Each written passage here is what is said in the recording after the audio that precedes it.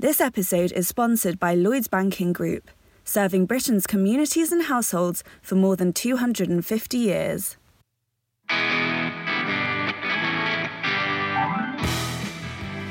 Hello and welcome to Women with Balls, where I, Katie Balls, speak to today's trailblazers. My guest today was born in Malvern, where as a student she joined the Labour Party aged 16. After graduating from Oxford, she moved to London and had a stint as a parliamentary researcher, but trained to be a teacher and became head of economics. The temptation to electoral politics eventually pulled her back. Having failed the first time, my guest became the MP for Redditch in 1997, labelled as one of Blair's babes. Within 2 years, she joined the government, and under Gordon Brown, she became the first female Home Secretary, a post she later described as a poisoned chalice to her successor. She resigned over a dispute related to parliamentary expenses, and since leaving politics has served as a chair on several public and private posts, and she also now co-hosts a weekly LBC podcast as well as live shows with Iain Dale, and chairs 2 NHS trusts. My guest today is Jacqui Smith. Jacqui, thank you for joining the podcast today. We always begin by asking the same question, which is, was yours a happy childhood? It was enormously happy, Katie, yeah. And in fact, I'm sitting here in Malvern now, where I live, which is also, as you rightly say, where I grew up. Very stable family. Both of my parents were teachers, but also involved in local politics. So that's where I got a sort of love of politics from to begin with. Local comprehensive school, lots of drama. That prepared me well for future life, sport and music. So very fortunate background, very fun opportunities, and I consider myself to be pretty blessed. And I mentioned in the introduction, you, I think, turned to Labour quite early on, but your parents were Labour supporters growing up, that's right. So was politics something where you were aware from quite an early age of political parties, or was it different ways? No, I was completely aware from a very early age. You know, one of my early memories is going to number 10 Downing Street, which would have been in the late 60s, because my mum was the agent actually to Shirley Williams when Shirley was still in the Labour Party, and had to deliver something to number 10, and I got to go in, and I was excited about it then in the same way as I was excited about it when I eventually got to go in again in the late 90s. And yeah, politics was something that we talked about around the dinner table. I used to, enjoy an election day and cycling backwards and forwards to the polling station, picking up the numbers and delivering leaflets and all the things that have become, as I've got more involved in politics, a bit of a chore. But as a child, I just loved, and I think was at the heart of the love that I still do have for politics. And your local MP, a Tory MP, did come and visit your school, but didn't impress you enough. Is that right? Michael Spicer. That is slightly, you can't believe everything you read on Wikipedia. So Michael Spicer likes... We don't just use Wikipedia. Michael Spicer likes to say that he forced me into the Labour Party as a Conservative MP coming to talk at my school. He wasn't to blame. I was already well ensconced in Labour politics by that point. Yeah. And you went to Oxford and you studied the degree that, of course, is seen as the degree for all wannabe politicians, PPE. At the time, were you thinking that's why I want to do it? Or did you come across that as the thing to apply for? I actually applied both for PPE and for English at Hertford. And I think the English tutors were enormously helpful because they said to me, having listened to my interview, do you know what? I think you'd be better off focusing on PPE. And then, you're right, that's what I studied. I did spend quite a lot of time involved with the Labour Club and student politics, which then continued after Oxford as well. And, got a solid second-class degree, as you say, in PPE, which some people, I think, not wholly without reason, think is at the heart of the problems with British politics, that there are so many Oxford PPEs in senior positions in government. I might take issue with them, but probably not that strongly. Yeah, and I suppose when you get there, did you feel as though, were there any political contemporaries from your time at Oxford who listeners would know now? Oh, yeah. Yeah. So the first time I went to the Labour Club, Maria and Angela Eagle were there, a couple of years older than me. John Grogan was the president of the Student Union, then became a Labour MP with me. Boris Johnson was a few years behind me. Quite a few other people were sort of round and about at the same sort of time. So, yeah. And, whilst I arrived at Oxford feeling, as I think lots of people, and certainly those coming from the sort of state school that I came from, feel slightly nervous and a fish out of water, I found my place both at Hertford College and in student politics and a bit of rowing and some other things, and just absolutely loved my time at Oxford. And it does at least have the advantage of giving you, I have to say, a sense of confidence when you then venture into political life with people, many of whom without much reason have an enormous amount of confidence. So I'm pleased both to have had the academic experience and the social and political experience, and also, frankly, as I say, the confidence that I think that leaves you with. Now, I mentioned in the introduction, you had a brief stint as a parliamentary researcher, but then you became a teacher. Mm-hmm. So during that period, was there a sense that you were, it wasn't that you were disillusioned with parliamentary research, or did you want real life experience? What was going through your mind? Yeah, I mean, I'm always a bit dubious about this charge that is made against people who go into Parliament from a political background. It's hardly surprising if you are engaged in politics that you will want to work in politics, and then you may well want to go into elected life. So I think this idea that there is a real life and an unreal life is, frankly, a load of old nonsense. But I did spend... So do you think if someone goes from being, I suppose, Oxbridge PPE, SPAD, and then MP, that actually is fine? Look, I was at Oxford at the same time as David Miliband and, in fact, met him. And I don't have a problem with that. I would have a problem if everybody in Parliament was like that. Yeah. But the idea that somebody who is both super clever and very interested in politics and has got experience of government as an advisor would not then make a good MP is nonsense. But for me, the process really was, I worked actually for Terry Davis, who was the shadow chief secretary to the Treasury at the time, did a finance bill, worked with the young shadow city minister, one Tony Blair, did his photocopying, and enjoyed it, but sort of thought, well, I think there are other things I would like to do. So I went off and did my PGCE, and I taught economics for 11 years, and I have never regretted doing that. Personally, being out of London, doing that job has given me a perspective that I think has been useful when I then did come back into politics. I mean, I was elected in 97, but I had been a local councillor before that. I had the dubious pleasure of fighting the 1992 general election as well. So and what it would be fair to say I'd been completely non-political in that time. Yeah, and I suppose on 1992, obviously, to be honest, it's quite hard to move in Westminster these days. But is it 1992 or 1997 when it comes to the current state of the polls? So I think very much there's more in the 1997 camp right now. But what was 92 like? I mean, you weren't successful in terms of getting your seat. Did you feel as though, for many it was a shock when the Tories somehow scraped it? Was there a point in the campaign when you start to think, actually, this just isn't going our way and I'm not sure about it? Well, I was quite young. I was only 30, less than 30, 29 actually, when I fought that campaign. And I was in a pretty good position actually, because I was in a seat that was very marginal, very much at the outside edge of what might be possible. But because it was considered like that, I got some good visits. I got, a lot of support. Neil Kinnock came to visit Redditch and a great big crowd came and all of that. So I enjoyed the campaign.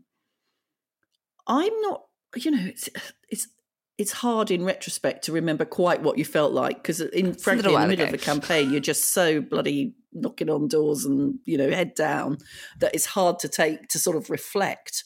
I know that I was pretty devastated. I can remember standing in the middle of my sitting room as the exit polls came before I went to the count and having a bit of a cry with my sister who'd been supporting me at the time. But it was still fun because it was my first opportunity, and devastating not to get a Labour government at that point, but in retrospect, obvious why we didn't. Why do you think that was?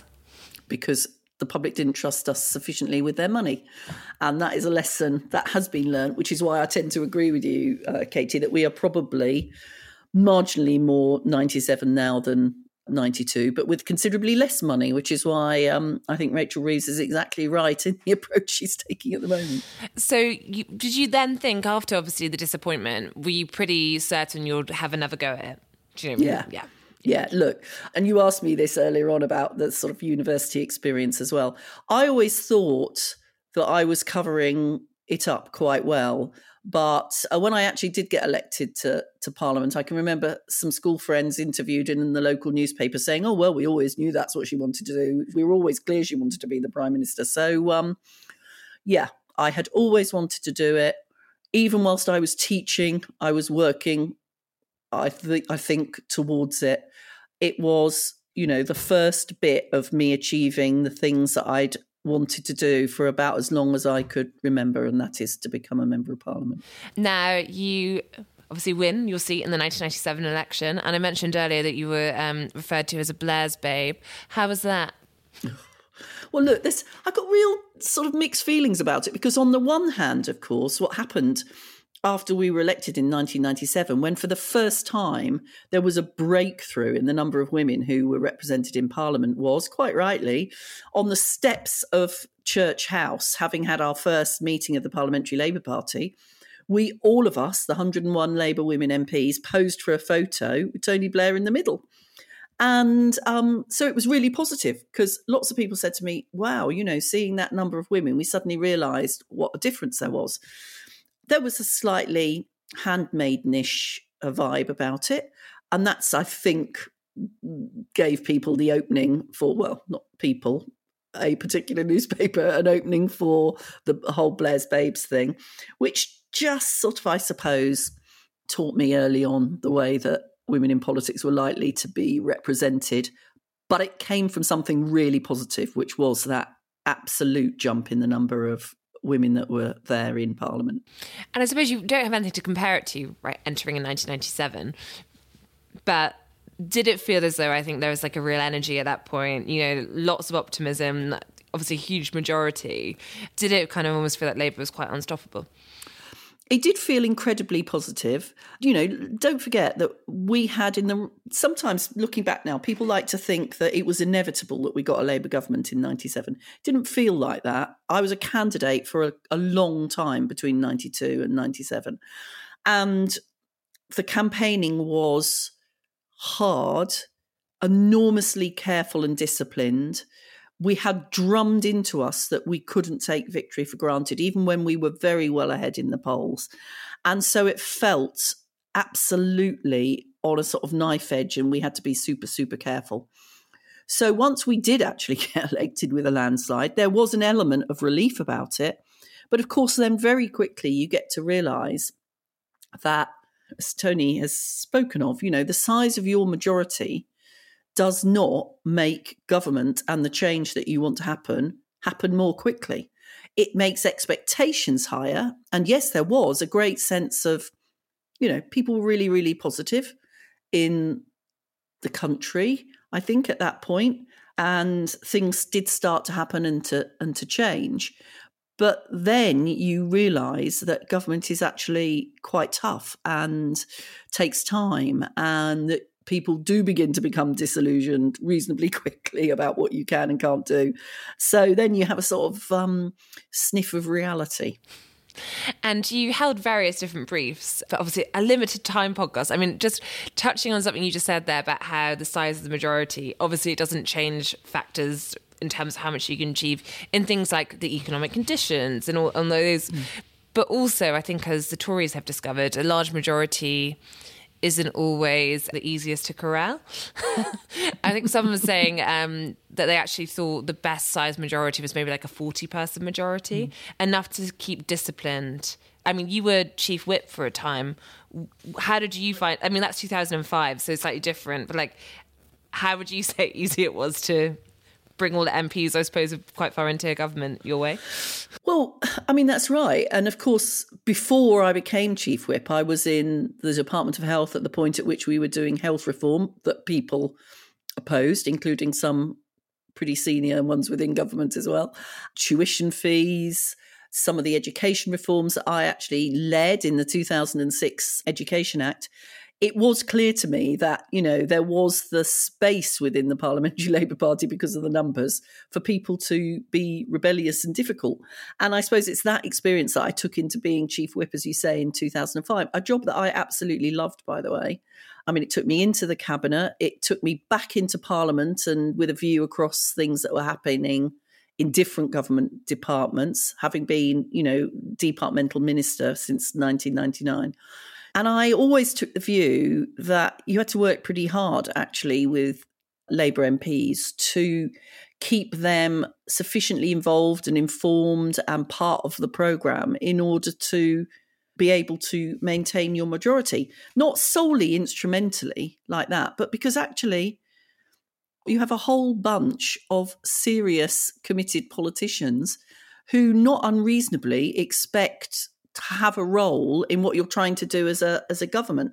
And that was one of the things that I tried to do in my year as chief whip, and something that I think sometimes whips don't do enough of. Yeah, you were described by Nick Robinson at the time as being effective at making peace between the Blair and Brown factions.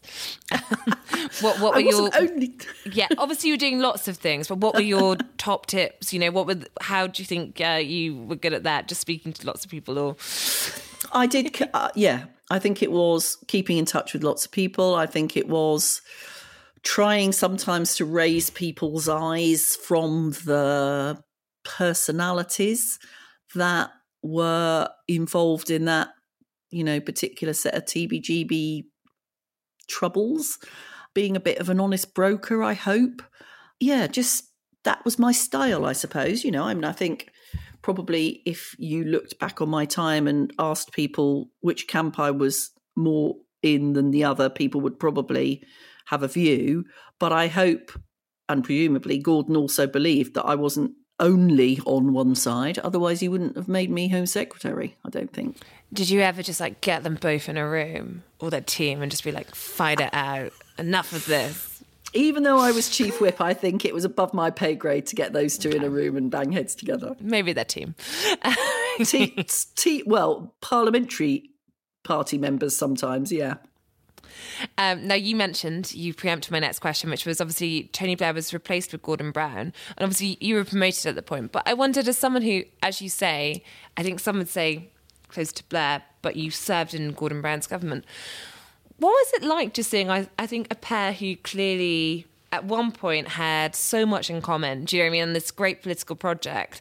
And I suppose in your role as chief whip, you're starting to see the relation, sour might be the wrong word, but do you know what I mean? Like, as things happen in politics, you think about all the people who, you know, friendships that end at various points. Was it quite sad to watch the kind of the disintegration at times? Oh, it was. Yeah, no, it was incredibly sad and incredibly frustrating. It had as much to do with the people around both of them as it had to do with the individuals themselves. But actually, you know, it did become pretty brutal in that year when I was chief whip. I quite often like to say that I didn't lose a vote, but I did lose a prime minister, because we had that period of time when, you know, plotting, frankly, was going on in order to make Tony Blair name the day when he was going to go and Gordon could take over. That was poisonous of relationships beyond those who were already in conflict around Tony and Gordon. So quite a bit of what I had to do, particularly in the second half of the year when I was chief whip, was to try to at least maintain within the parliamentary party those relationships as much as possible. Of course, now we look back on it, you know, having had Jeremy Corbyn as the leader of the Labour Party, brings into stark relief the fact that in any sort of ideological terms, Tony Blair and Gordon Brown were very, very close. You know, they had developed the winning New Labour team and programme together. And it's in that way sort of sad that they diverged. Once again, not really on the basis of ideology, but rather more on the basis of ambition, which is not a bad thing to have, on the teams they had around them, on nuance, much more than on fundamental areas of philosophy. Now, Gordon Brown becomes Prime Minister. You are appointed Home Secretary, the first woman in the role. At the time of your appointment, first of it, I mean, I presume you had no doubt about accepting it. Oh, no, I had no doubt about it. I mean, I was surprised. He had invited us all into his office in the run-up to him taking over and said, you know, what job would we like? And I told him what job I would like, and then he gave me a completely different one. But I have to say it was, no, I don't think... What job did you want? I said I would like to be Education Secretary, because I had done 2 stints in the Department for Education by then. But no, I mean, you know, honestly, if you're sitting opposite the Prime Minister and he says, I'd like you to be Home Secretary, you're not going to go, oh, well, I'm not quite sure about that. No, I was pretty shocked. But actually, I had 7 years in government by then. I'd done jobs, you know, domestic policy jobs, a little bit of economic stuff in the Department of Trade and Industry. I knew how government worked. I knew what I thought about the Home Office, and I felt that I could do it. Tell us about your first day in the job.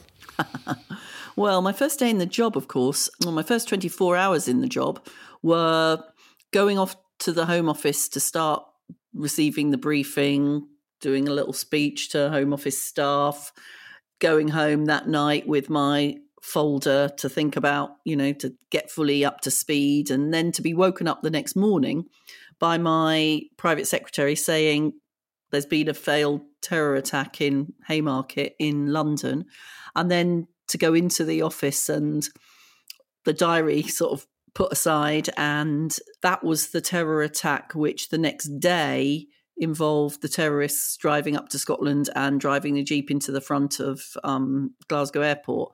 So it was an immediate introduction to the challenge of counter-terrorism, I think it would be fair to say.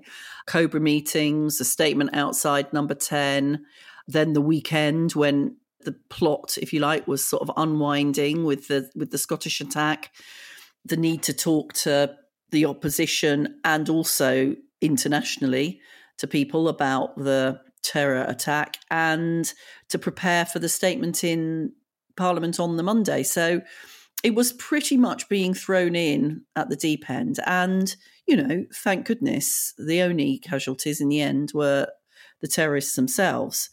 If you want a sort of way to learn quickly about the nature of counter-terror and those involved in it, it was a pretty good exercise in doing that. And during that time too, when you're Home Secretary, you are suddenly having, I'm correct to say, like live-in security or security around you at all times. Was that quite a drastic change in a way? I think it often seems to take people by surprise, actually, just what it means for your life. Yeah, not live-in, but yeah, 24-hour personal protection, yeah. So it does mean that you have, so outside my house in London, you know, police officers with guns. I refused it in Redditch because that's where my kids lived, and they had a little flat that overlooked my house.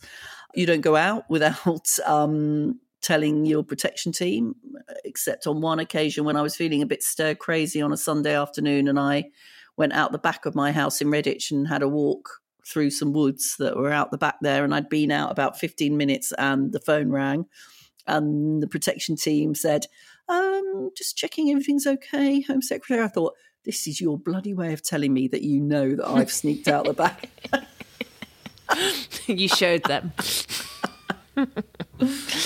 But, you know, these are, they're great people. My constituency party and the people of Redditch, when I was doing my sort of constituency MP duties, which I did every weekend because I had a marginal seat, you know, loved the fact that the police would turn up first and sort of check out where I was going, and then would be there with me, and were just brilliant at making people around them feel at home. And then, when I went on holiday and they came with me to my caravan in North Wales, although as Mike Foster, one of my good friends, the MP for Worcester at the time, said, he said, I went on holiday with Jacqui. I was in a tent, she was in the caravan, and the protection team were in the hotel down the road. But they were also on the beach playing cricket with my kids. So, there were good things about protection as well. And then lots of, obviously, policy achievements and things during that period. I wonder if there was any you're particularly proud of. Obviously, national identity cards did not happen. But, toughening... Well, it did, but then it got scrapped. But yeah. Well, it happened very briefly. Yeah. But, toughening up prostitution laws, terror suspects for up to 42 days without charge. Is there anything looking back on that period where you think, that is my legacy as Home Secretary? The most important thing I think I did was the development of neighbourhood policing. So that was the point at which there was neighbourhood policing teams everywhere across the country, and it became a model of policing that really gained legitimacy. And what you saw was people's confidence in policing improving, people being more willing to come forward and report crime and to act as witnesses. And the dismantling of that is something that I am most disappointed about. And we had actually a pretty successful period of time in terms of counter-terror. We published the first public contest strategy, counter-terror strategy. And I was pleased, clearly there are elements of it that are not public, but I was pleased that we began to develop an understanding amongst people about what the strategy was and what the elements of it were. So I feel proud of what I achieved. Yeah. And of course, unlike many of my predecessors, didn't step down because of a policy problem, step down because of a personal problem. Clearly, my timeline of questions is very obvious because you're getting to my next question, which was you resigned, obviously, over the expenses scandal. I suppose, listeners will know the broad, sense of what happened in that. But I wondered at what point, when there's all this pressure, the story's growing in the media, did you realise quite early on you're probably going to have to go over it? Or and with retrospect, do you think you could have potentially held on, or do you have regrets about it? Well, I have regrets. I have regrets that, I didn't check my returns properly and ended up, with a receipt that included pornographic film on the broadband connection bill. That's an obvious regret. I probably was done for from that point onwards, but actually Gordon wanted me to stay a bit longer and not go at the point at which I thought I should go, and I thought I owed it to him, so I did stay for a bit longer. In the end, the reason I had to go was less because, I took a big hit personally and politically for something a lot less significant than lots of other people were responsible for. But my family took an even bigger hit, and I couldn't have had the career that I had without the support of my then husband, and the happiness of my kids was also really important, and he cared for them as well as working with me, and he was massively affected by it, and frankly I couldn't continue to do the job without his support, and I felt he needed my help as well, as did my kids, and that was essentially the reason why I stepped down at the point at which I did. What I regret, funnily enough, is that I fought my parliamentary seat. I sort of thought I owed it to Redditch to try to defend the seat. I would have been better off personally and probably for Redditch, although in the end the swing wasn't particularly different to the overall swing that defeated us in 2010. But personally, I would have been better not going through that experience. You wrote an open letter to Theresa May suggesting the post is a poison chalice. Do you still think the post is a poison chalice? Obviously we've had much higher turnover in recent years, but that isn't all, I think, probably the fault of the role. It's a really difficult... Look, Home Secretary is a difficult role. Essentially, it's about stopping bad things from happening. And every time bad things happen, the Home Secretary gets the blame for it. I had a lot of time for Theresa May. I had a lot of time for Amber Rudd. I had marginally less time for Priti Patel, and I had no time whatsoever for Suella Braverman. And I had a reasonable amount of time for Sajid Javid. Have you got much time for James Cleverly so far? So far, so good, I would say, actually. And I have, despite the media stuff that I do, up until Suella, I had largely taken the approach that I know how hard it is. I know what is happening behind the scenes, and I wasn't going to sort of add to that by having a go. So that was my approach. The thing that I disliked about Suella is, people have got the right to take a different political view, a different set of priorities, but being Home Secretary is a serious job. And if you're not willing to actually do the graft to make the change, as opposed to seek the headline, well, I don't think you're likely to win the respect of people that have done the job before you. If Labour takes power and the current shadow cabinet is just, say let's work on the premise they all stay in their current briefs, Yvette Cooper would become Home Secretary. Have you given her much advice in terms of, I suppose, just what it's like to, be in the brief when you are in power and things like that? I mean, I have spoken to Yvette about it, yes. Yvette has the big advantage, of course, that she has been in the cabinet previously. Yeah. And she has been the Home Affairs Select Committee chair. So she completely gets the policy area and she understands what it's like to be a cabinet minister. I'm not sure anybody can prepare you for what it's like to step through the doors of Marsham Street and be the Home Secretary. But, I think she will do a great job, and I think she's as well prepared as anybody could be to come into government and to be the Home Secretary. And when we go to your career now, you're one of the first former politicians to really, go into commentating, broadcasting and so forth in a way that, now we can't move for Tory MPs presenting TV shows. But you've also spent your time on NHS hospital trusts. What are you most proud of? What brings you the most kind of joy? Is it fun dipping in, basically, to be a commentator, but you wouldn't really want to go back properly? I love the fact that I now have a combination of things that I consider to be serious, where I get to make an actual impact on NHS trusts, work with staff and patients, have a view on policy, get the chance to impact on that as well, alongside the opportunity to do the commentary, the fun things that I do in terms of media, strictly, for goodness sake. I consider that to be a really nice combination of things to do. I would never stand for election again. But I think, and if you listen to the podcast, you'll know that Iain constantly mocks me about the fact that, were Labour to get into government and Keir Starmer needed members of the House of Lords to help to deliver the programme for a Labour government, I would certainly not say no to that opportunity. And with that, the final question is one we ask everyone again, which is, what is the worst advice you've ever been given? And of course, you may have taken it and regretted it, or you may have just ignored it from the off-go.